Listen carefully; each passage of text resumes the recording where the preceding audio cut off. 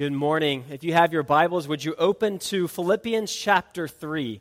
Philippians chapter 3. While you're turning there, for those of you who are our guests this morning, my name is Andrew Bates. I'm not our normal preaching pastor here at Faith. That's Pastor Justin. He's out of town this morning. I'm an associate pastor in charge of family ministries and a few other things. I'm excited to be able to open God's Word with us this morning. We're going to be in Philippians chapter 3. If you're using a Pew Bible this morning, that's page 981. We're going to look at verses 1 through 11 together. Finally, my brothers, rejoice in the Lord.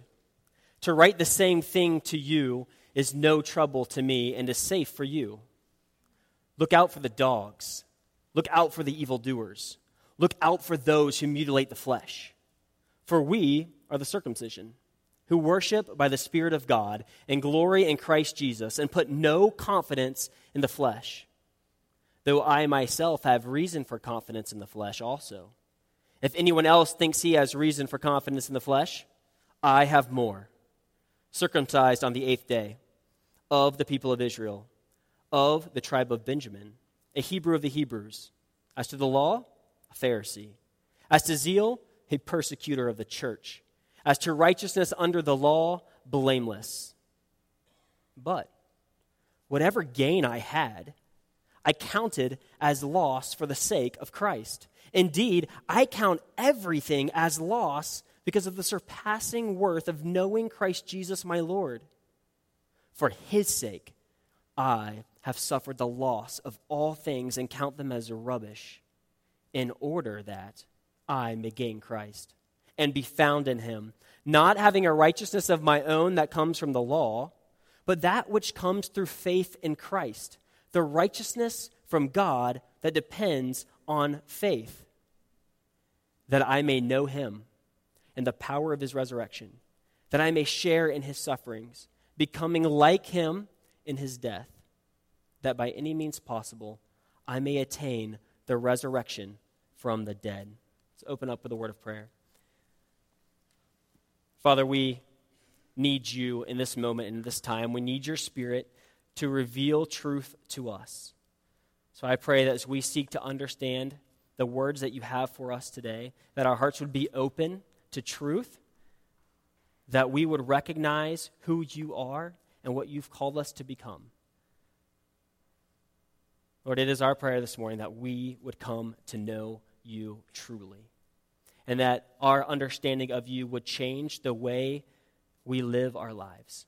So we praise you, and we praise your wonderful name this morning. In Jesus' name, amen. It is that time of year again. One year has ended, and another year has just begun. You know what that means, right? New Year's resolutions. It's this time-honored tradition all around the world. Why? Why every year do we come to this time and commit ourselves to things that we will not ultimately follow through with? I mean, I think ultimately our hope is for what? A better life, right? We hope that we have this innate desire for better, to grow, to be something who we have not been last year maybe. And I think ultimately the goal in that is that if we can become better, if we can improve ourselves, then we'll be happier. There'll be more fulfillment in life. I was looking up different stats when it came to New Year's resolutions. According to research, about 60% of us admit to making New Year's resolutions. And I think I know why, because the next stat is alarming.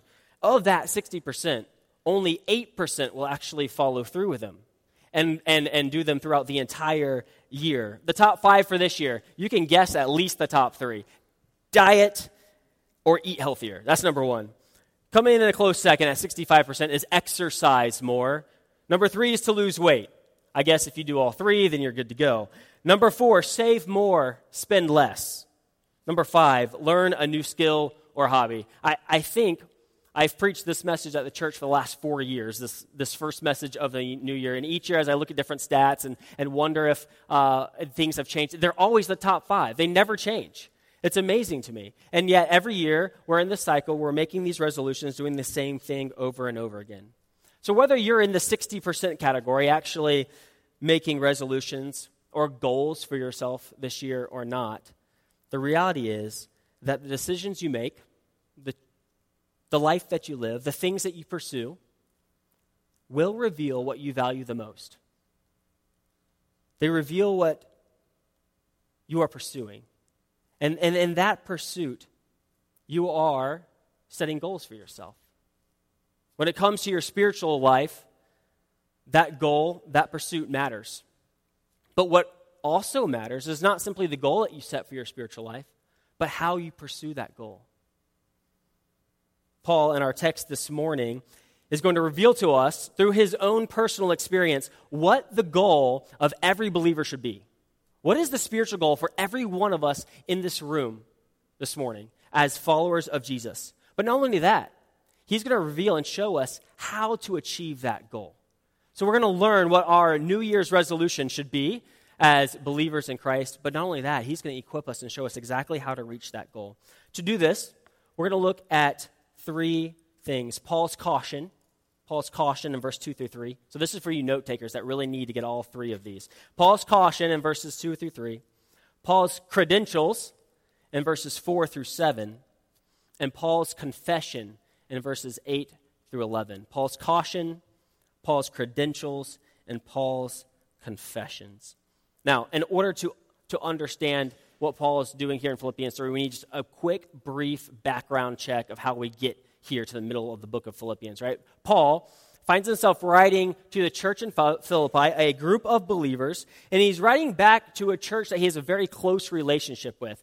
By close relationship, I mean this is a church that Paul started. He endured suffering and hardship. In starting the church at Philippi, he was put into prison, and that's the story of the Philippian jailer that Paul led to Christ while he was there. Paul left the city and continued on his missionary journeys, and this church stuck with him all along the way. They followed him through his missionary journeys. They supported him in prison, and Paul finds himself writing this letter back to the church because as he sat in prison, the church at Philippi cared so much about him that they sent Epaphroditus to him with news and encouragement about how things are going back in Philippi. Most recognize this book as the book of joy, right? Paul is trying to encourage these Philippians how to have joy in the midst of suffering, joy in the midst of trials. And we see that even in verse 1. If you look at verse 1, he says, "Finally, my brothers in Christ, rejoice in the Lord." So this is a command. Finally, you followers of Christ, rejoice in the Lord. To write the same thing to you is no trouble to me, and it is safe for you. So Paul's going to go on in verse 2 and following, and he's going to write something the Philippians already know. And I would argue that most of us in this building this morning already know exactly what Paul's going to write about as well. As we work through what Paul is saying, it'll ring true to you. You'll understand exactly what he's saying, where he's coming from. But Paul wants to remind them of these things because he knows if they're not living these truths out, they won't have a joyful life in Christ. They won't have a successful life. They won't be able to reach the goal that he's going to lay forth for us later on in the text. So let's begin by looking at Paul's caution. Paul's caution in verses 2 through 3. I'm just going to read verse 2 one more time for us. He says, "Look out for the dogs. Look out for the evildoers. Look out for those who mutilate the flesh." That's one way to get our attention this morning, right? Paul's caution, look out. He repeats it 3 different times. Beware, watch out for this one group of people. So he's going to describe one group of people with 3 very startling, strong words, right? So he's talking about the Judaizers. The entire book of Galatians is Paul writing about these Jews that they call Judaizers that are believing in the gospel of Jesus, but they're doing something with it. They're believing in the gospel of Jesus, but then they're adding to it their Jewish customs, their laws, their regulations. And they're basically saying, great, faith in Christ, awesome. Plus, you need to do these things. So, faith in Christ, salvation, righteousness comes, though, from these things that we're going to add to your faith in Christ. And Paul is clearly identifying these Judaizers as dangerous. He's identifying them as enemies of the gospel. He says, if you listen to them, you'll never achieve your goal. And if you're familiar with your Old Testament at all, you'll recognize the irony of the words that Paul uses to describe the Judaizers. So he's going to describe the Judaizers, and he calls them dogs, evildoers, mutilators of the flesh. Now, this first one, I must admit, we're in trouble. We live in such a pet culture today, okay? Everyone, it seems, has a pet of some sort. And the reason why we say that is, according to one survey conducted just recently, the average American will spend more on the lifetime of their pet and their health care than their own personal health care in their entire life. That's amazing to me. I did not know that. But we take that a step further, and a survey that was just conducted this past January showed that Americans, just us, not the world, spent $73.1 billion on their pets.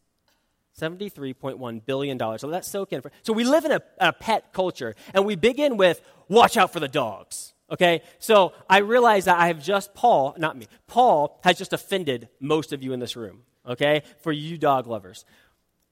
The reason why I say that is we have to detach ourselves from our furry friends and the love that we have for them, and understand how the people in the first century, how Paul's listeners would have heard, watch out for the dogs, right? So that's why I say if you're familiar with your Old Testament, because this is actually an argument, a term that's used throughout the entire Old Testament, and ultimately, it's used to represent everything that's unclean and everything that's filthy. When you hear the word dogs, it represents, in the New Testament, everything that's unclean, everything that's filthy. They were scavengers. I mean, I guess the closest comparison would be a coyote to us is what a dog was to them. Like, we don't want to have a coyote into our home and cuddle up to it and pet it and groom it, right? And feed it. They were scavengers. They preyed on the weak. The Jews used this term to represent anyone and everyone outside the community of God. So notice, the Jews who boasted in their righteousness, Paul uses this term to describe them as outside the community of God, as not followers of Christ, as not Christians. So Paul is trying to help us understand, the church at Philippi understand, that as he is identifying this group, he says, beware, watch out for these people because they're dangerous. They're going to attack you. They're going to draw you away from your goal. They're going to draw you away from Christ himself. But he continues. He says, look out for the evildoers. Now, again, think of the Jewish people. They prized themselves and their adherence to the law. They prized themselves, and they viewed themselves as completely righteous. And the more that they followed the law, the more righteous, the better people that they were. And so in their mind, they're the ultimate good doers of their day.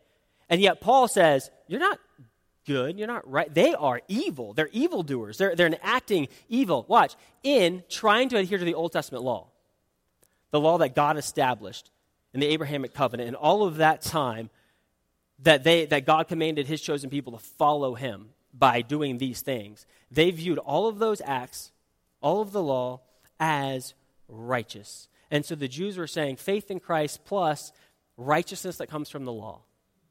And Paul says that mentality, that thinking that you and I can do something to add righteousness to ourselves is evil. It's opposed to God.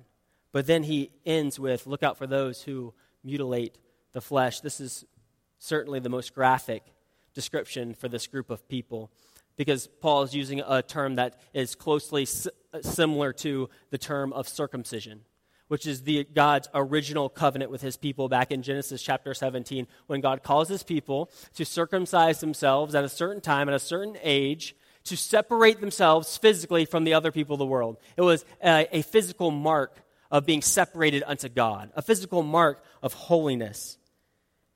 And Paul says, because Christ has come, he came to abolish those things. And because he did, when you do physical acts such as circumcision to yourself, all you're doing in hopes of gaining righteousness with God, all you're doing is mutilating yourself. You're cutting yourself for no reason. It does no good. So Paul puts this caution out to the church in Philippi. But do we not have the same people among us today? I mean, think for a moment. Today, we use terms like legalist to describe these people. People that add to their salvation all things religious to make them more holy, more righteous. Church attendance, reading their Bible, prayer, evangelism, giving to the church. All good things. But they add to it and thinking that if they accomplish these things, they are more right with God. If I just give a little bit more money to the church, go ahead, we're in a building process, right? No. If I just give a little bit more money to church, now God's going to love me more. I'm more righteous because of that, right? But extreme legalists in our day would even add to that, would they not? Now they're going to add dress codes and dress standards, and you have to have your hair cut a certain way, and you have to avoid certain locations, and be careful of your entertainment in these ways, because if you do this, it's sinful. If you do this, then God doesn't love you. But if you abstain from all of these things, now you're more righteous before God. We do this with food. We do this with drink. We can just keep on going. The list could keep going and growing. Why? Because it's a man-made list that we make up.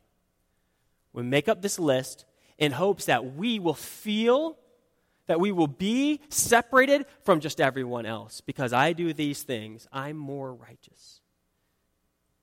Paul calls it evil. Evildoers. Dogs. Outside the family of God. But in this caution, he encourages the church. Look at verse 3. He says, "For we are the circumcision, who worship by the Spirit of God, and glory in Christ Jesus, and put no confidence in the flesh, though I myself have reason for confidence in the flesh also." Paul says we. Now watch. The circumcised Jew, Paul, identifies himself not with the Jews, but with the uncircumcised Gentiles that make up the church of Philippi. And then he says we are the circumcision. They're completely uncircumcised. What's he saying here? He says, circumcision has nothing to do with what we're talking about. He's drawing their attention back to the heart. Even in the Old Testament, when God talks about circumcision, he places the emphasis on the heart. I mean, think of the passage that Colin just read for us in Deuteronomy chapter 30, verse 6. It says, "And the Lord God will" what? "Circumcise your heart and the heart of your offspring, so that you will love the Lord your God with all your heart, with all your soul, that you may live." In Romans 2, Paul says, for no one is a Jew who is merely one outwardly, nor is circumcision outward and physical, but a Jew is one inwardly. And circumcision is a matter of the heart, by the Spirit, not by the letter. His praise is not from man, but from God. From the very beginning of time, God has had the desire to change you and I from the inside out, not the outside in. And the Judaizers were placing faith in Christ and then working on that change, the outward change, from the outside in. And Paul says, you have it backwards. God has transformed us by the Spirit of God to change us from the inside out. And then he gives 3 qualities of what the true Christian actually looks like here in verse 3. 3 qualities. The first one says, we, Christians, worship God by the Spirit. Now, when we hear that word worship, a lot of different things are running through your minds right now. We talk about worship service, worship style, worship music, worship experience. This is not the type of worship that he's thinking of when he says we worship by the Spirit of God.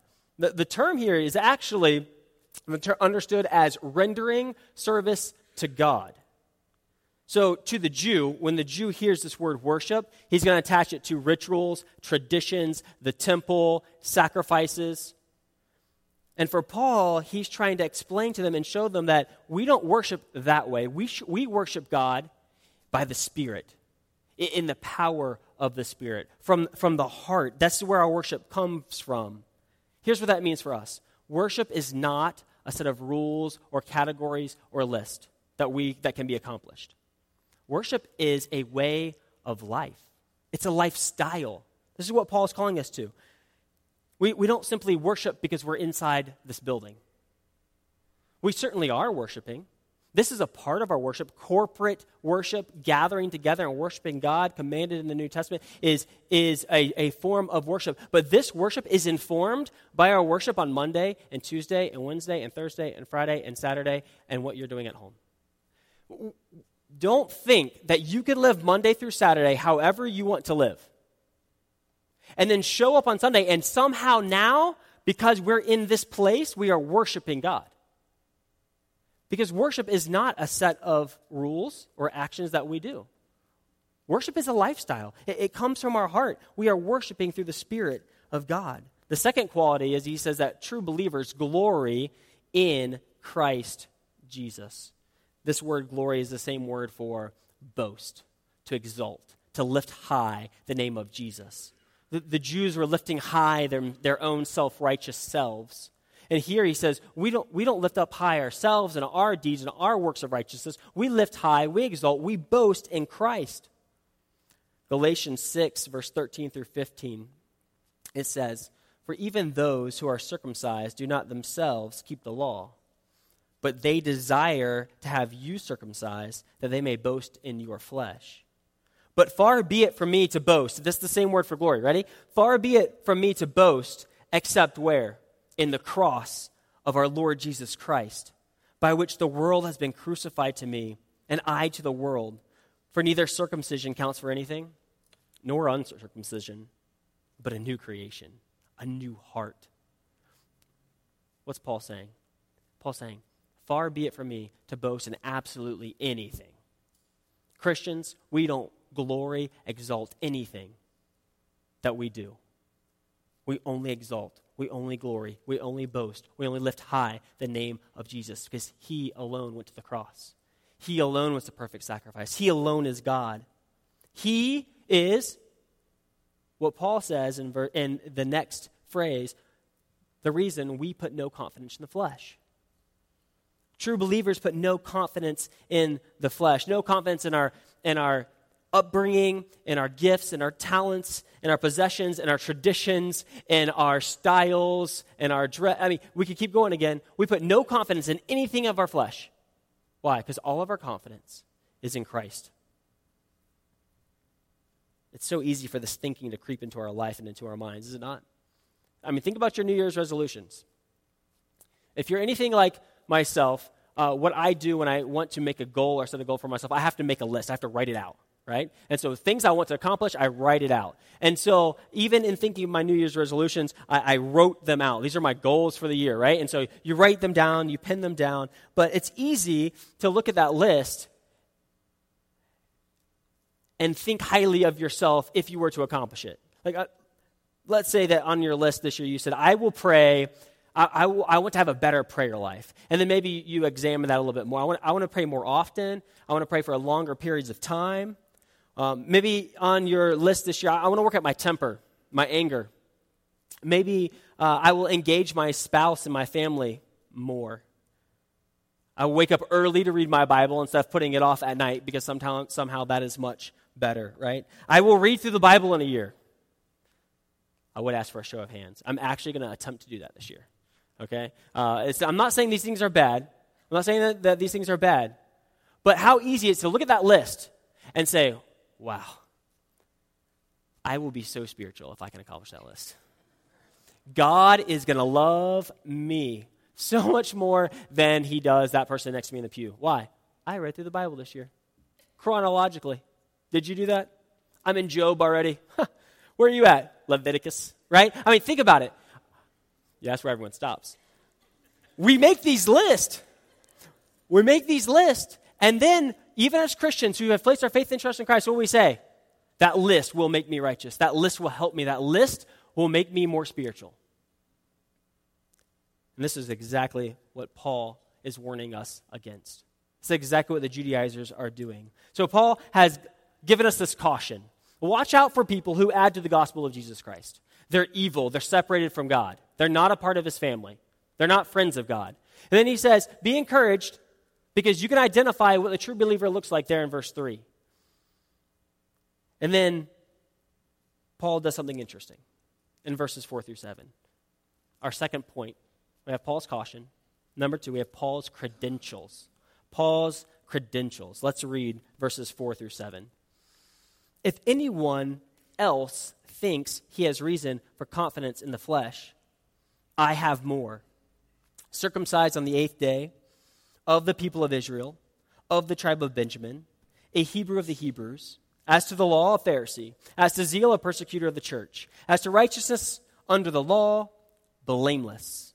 These are Paul's spiritual credentials, his resume, if you will, before salvation. Think about what Paul is trying to accomplish here. He says, look, all right, he's talking to the church at Philippi. I've been there. I've been where these Judaizers have been. Okay, these are my credentials. None of those things are going to bring you joy because I know I've been there. You think you have a good list, he says? Check out my list. My list is better than any of those Judaizers. The Judaizers are saying, we've been circumcised. We're a part of God's chosen people from the Old Testament, from the very beginning of time. We are part of God's people. We know what righteousness looks like. You should listen to us. And Paul steps in. He's that friend that always has the better story, but this time he actually does. He steps in with his trump card. He goes, no, whatever these guys think they have, I have more. My story is better. And he's going to prove it. He doesn't just say that he's more important, or that he has a better list of spiritual credentials than they do. He actually does. So Paul says, I was circumcised on the 8th day. My parents followed the Levitical law perfectly. In Leviticus chapter 12, verse 3, you see that God commands his people to be circumcised on a very specific day. That was Paul. Not only that, but he was from the people of Israel as well. So many of these Judaizers were converted Jews. Paul says, no, I'm of pure stock. I was born into the family of Israel. Not only that, I'm from the tribe of Benjamin, that favored tribe that Moses said that has been favored by God. This is the tribe where Israel got their first king, King Saul. This is the tribe in whose land the holy city rests, Jerusalem. Paul just keeps adding to it. He says, I'm from that tribe. I'm a Hebrew of the Hebrews. I'm as pure as they come. That just emphasizes the previous two and builds on the next three. This is a list of 7 things. He says, in regard for the law, Paul's not just a Jew. Paul's a Pharisee. He dedicated his entire life to knowing and understanding and memorizing the law. He excelled beyond all of his contemporaries, all of his friends. So much so, he was such a dedicated Pharisee that he made it his life mission to stamp out Christianity. Now, I realize that for us today, we're thinking, how is that a good thing? But you have to remember, to the Pharisees, to the Jews, when someone comes in and says, the law doesn't mean anything, Jesus is better. Jesus is better than the law. Jesus is better than circumcision. Jesus is better than your heritage. Jesus is better than everything. The Pharisees took offense to that. So much so that Paul said they must be against God. And so in his worship of God, he sought to destroy the people of God. That's what type of Pharisee he was. And then it says that he followed the law perfect. He said he was blameless. No, Paul's not calling himself perfect. But what Paul is saying is that every Pharisaical law I followed perfectly. This was me. He lays out his resume for his people. Now, why would Paul do this? Why would Paul give us his spiritual credentials? It actually reminds me of when I gave out my first resume. And this is kind of what credentials are for, right? It's like a resume. I was graduated from college. I was heading to seminary, and I was trying to get a job. And one of the jobs I had applied for was for a portrait photography position. And it was just a part of a chain of portrait photography studios, and I had applied, and they asked for my resume in return. So I remember downloading a template, because I had never done a resume at this point. Somehow I made it through college without never doing a resume. And I began to fill it in, like previous experience. Mowed people's grass in middle school and high school. Of course it read, owner, operator of Bates Brothers Lawn Service, right? I mean, that sounds so much better than mowed people's grass in middle school and high school. And then the next was on there, security guard at Clearwater Christian College. They were scared of me when they came in. Dorm supervisor. Like, that was it. I looked at my resume. I looked at my credentials. I was like, I got nothing. Like, who's going to hire me? Like, I've managed to make it all the way through college, and I have no skill. Like, I was a church ministries major, so what am I going to do? Like, I'm going to tell people about Jesus as they take their picture. They don't want to hear that. Somehow, an act of God, I got the job. That was the more amazing part. But the point was, the resume was supposed to be my credentials. Like, this is why you hire me. These are my skills. These are my abilities. These are my accomplishments. You have to hire me. I'm great. That's what Paul's doing. He's saying, look, no matter what these Jews are telling you, I'm better. Look at my skills, my abilities. I was better than all of them. And when Paul gets to the end of his resume, look what he says in verse 7. But whatever gain I had in all those things, in my life pursuit, whatever gain I had for righteousness' sake, I counted as loss for the sake of Christ. Paul says if being diligent, if being devout, if being dedicated to what you believe is what it takes to get you to heaven, to gain righteousness before God, I had it all. Our spiritual credentials, our church attendance, our Bible reading and prayer and our giving mean nothing to God as it pertains to our personal righteousness. None of it will help you draw closer to God in and of itself.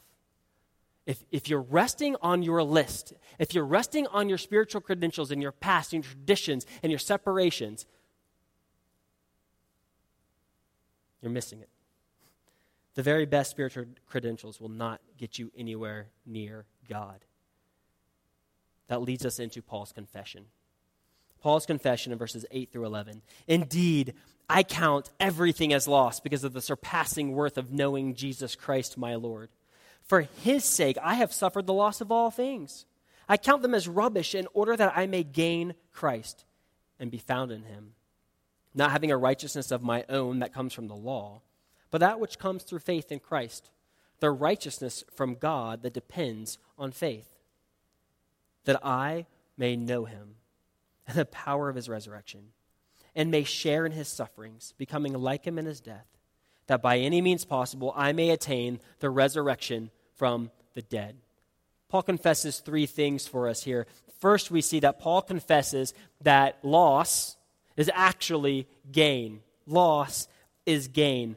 Let's take a moment, because this is what Paul does, and he views himself as a spiritual accountant. You see those words counted, gain, loss. He makes this ledger, and he has this loss column, he has a gains column. And so he had in his ledger all of his credentials, right, in the gains column. And he says, when I was faced with Christ on the Damascus Road, when God called me to salvation, when I saw Christ for who he really was, I realized something. That everything I had gained, I needed to take and I needed to move over to the loss column. The word in verse 7 says counted. He deliberately thought through. He debated. He added things up. And when he was saved, we transition from prior to salvation. In order to be saved, we must first count all of our spiritual credentials as loss. Because we can't have both. We can't have Christ and all of our good works. That's what the Judaizers are doing. So Paul says, before you can get saved, you must first recognize you have nothing to offer God. You have nothing. You're completely lost, completely destitute. But when Paul moved these things over to the loss column, and we're going to see in a moment how he accepted Christ, how Christ came to save him, when he moved them over, now he counts in verse 8, now he counts everything as loss. So not just his credentials, but everything. Paul realized that not just his Jewish Pharisaical past in which he was counting on for righteousness was lost, but everything he had to offer to God was lost. He realized he was completely spiritually bankrupt. But when he looked at Christ, he realized that Christ had everything. It's interesting as he says, I have suffered the loss of all things, and he counted them as rubbish. I think the King James Version calls it dung, which is probably a more accurate rendering of that word. It's anything, nothing, it's worth nothing except good for the sewers. It's good for the sewers. Everything you have to offer God, all it's good for is the sewer. Think about that. That's how Paul views it. He's using the strong terminology all throughout this chapter 3 of Philippians, and he's trying to help the Philippian church understand their complete and total depravity before a holy and righteous God. So it's at this point when he's counted everything as loss, everything as worthless, that he has to confess something else. Paul confesses that righteousness then is from faith. Righteousness is from faith alone. Look at verse 9. Not having a righteousness of my own that comes from the law, but that which comes through faith in Christ. The righteousness from God that depends on faith. The word that is used here theologically is the word imputation, to impute, to add to somebody's account. And so for thinking of our ledger column, what Paul did is the moment he counted all this as loss, and he depended on the righteousness that can only come through faith in Christ, that watch, it comes from God the Father himself. When he began to place his dependence, his faith, and his trust in Christ alone for his righteousness and his salvation and his standing before God, God took Christ's righteousness and imputed it onto Paul. He filled up his bank account. And so when God looked down at Paul, he didn't see this guy trying his very hardest to earn righteousness before God, and God's looking and going, it doesn't matter what you do, it's not going to work. Instead, now God looks down at Paul and says, he is perfectly righteous as my son is righteous. Because all of Christ's righteousness is given to anyone who denies themselves, picks up the cross, and follows Jesus. That's what he's saying here. Paul has to make this confession that faith, that righteousness comes through faith alone in Jesus Christ. And finally, Paul confesses the surpassing worth of knowing Christ Jesus, my Lord. This is the climax of our text this morning. Everything Paul has said up to this point is leading to this one point. This is the goal of your life and my life as followers of Christ. Watch. The goal of our life is to know Christ. That's what Paul's been leading us to. All throughout this text, all this explanation of spiritual credentials, all of these warnings, all of this understanding of what a Christian is, Paul says, all of it, everything I did, I count it as loss. I count it as worthless. Why? For the sake of knowing Christ. For the surpassing worth, for the value of Christ. See, how we live, how we behave, shows us where we place our value. And Paul says, I was pursuing righteousness before God, but the value was all in myself.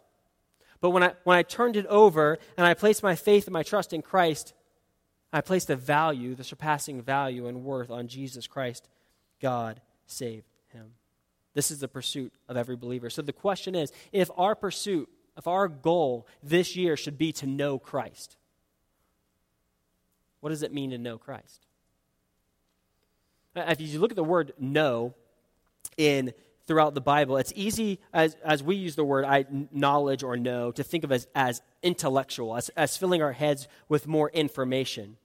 But as it pertains to relationships, it has nothing to do with that, actually. Scripture gives many examples of people who claim to, who know, who give an intellectual assent to God, but they don't know him personally. Let me give you an example. We could use the example of the Judaizers. There's clearly one who claimed to know Christ, but they weren't a part of him, as Paul has already shown us. But even stronger example, we could use the devil and his demons, right? Listen to Mark chapter 1, verse 23 through 25. Mark chapter 1. And immediately there was in their synagogues a man with an unclean spirit, and he cried out, "What have you to do with us, Jesus of Nazareth?" This is the unclean spirit. "Have you come to destroy us? I know you are the Holy One of God." But Jesus rebuked him, saying, "Be silent and come out of him." This unclean spirit, this demon, clearly knew Jesus. "I know exactly who you are." And Jesus rebukes him, sends him out. I mean, obviously, a knowledge and an understanding of Jesus and who he is doesn't save someone. It doesn't make you a part of God's family. You can have all the knowledge of this word. Think of the various world religions that know a lot about this book. Think of it. But they don't know Christ, as Paul's talking about here. So what does it mean to know? Paul's talking about an intimate knowledge. To be able to walk alongside Christ, to experience Christ, to feel Christ, for Christ to be with him, to have this partnership with Christ. He says in verse 10, that I may know him and the power of his resurrection, and may share in his suffering, becoming like him in his death, that by any means possible I may attain the resurrection from the dead. We come to know Christ as followers of Christ. We come to know Christ as we experience the power of his resurrection and share in his suffering. We come to know Christ as we experience the power of his resurrection and share in his suffering. The first one sounds great, doesn't it? Share in the power, experience the power of the resurrection. We recognize that at the moment of salvation, the Holy Spirit, God himself, comes and indwells us. The same power that raised Christ from the dead is living inside every single one of us. God's given us this power to be able to obey his word. God's given us this power to be able to say no to sin. God's given us this power to be conformed to his image. Apart from this power residing inside of us, giving us the ability to live for God, to act in such a way that's pleasing to God, we have to be saved. All of our righteousness, we know, are as filthy rags in and of themselves. It is only by the power of his resurrection living inside of us that we may come to know Christ. So Paul counts everything as lost so that he might experience this power inside of his heart, inside of his life, and have Christ living inside of him. But not only that, we grow, we come to know Christ as we share in his suffering. So many people today want to share, to experience the power of Christ in their life, but they want to avoid suffering at all costs. Now, none of us wrote down a New Year's resolution, I want to suffer more this year. It didn't happen. But yet Paul says, if your goal is to know Christ means that you are going to experience the power of his resurrection. You're going to experience power over sin. You're going to be able to overcome sin because you have the power of the Spirit living inside you. He's going to show you, reveal to you truth in his word. But you're also going to experience suffering as Christ suffered. We can't be selective in how we follow Jesus. To share in his suffering means to, while we're here on this earth, suffer the same way Christ did. Jesus in the gospel says, if anyone wants to follow me, he must deny himself.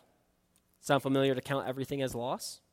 Pick up his cross, share in his suffering, and follow me. This is the call to be a follower of Jesus.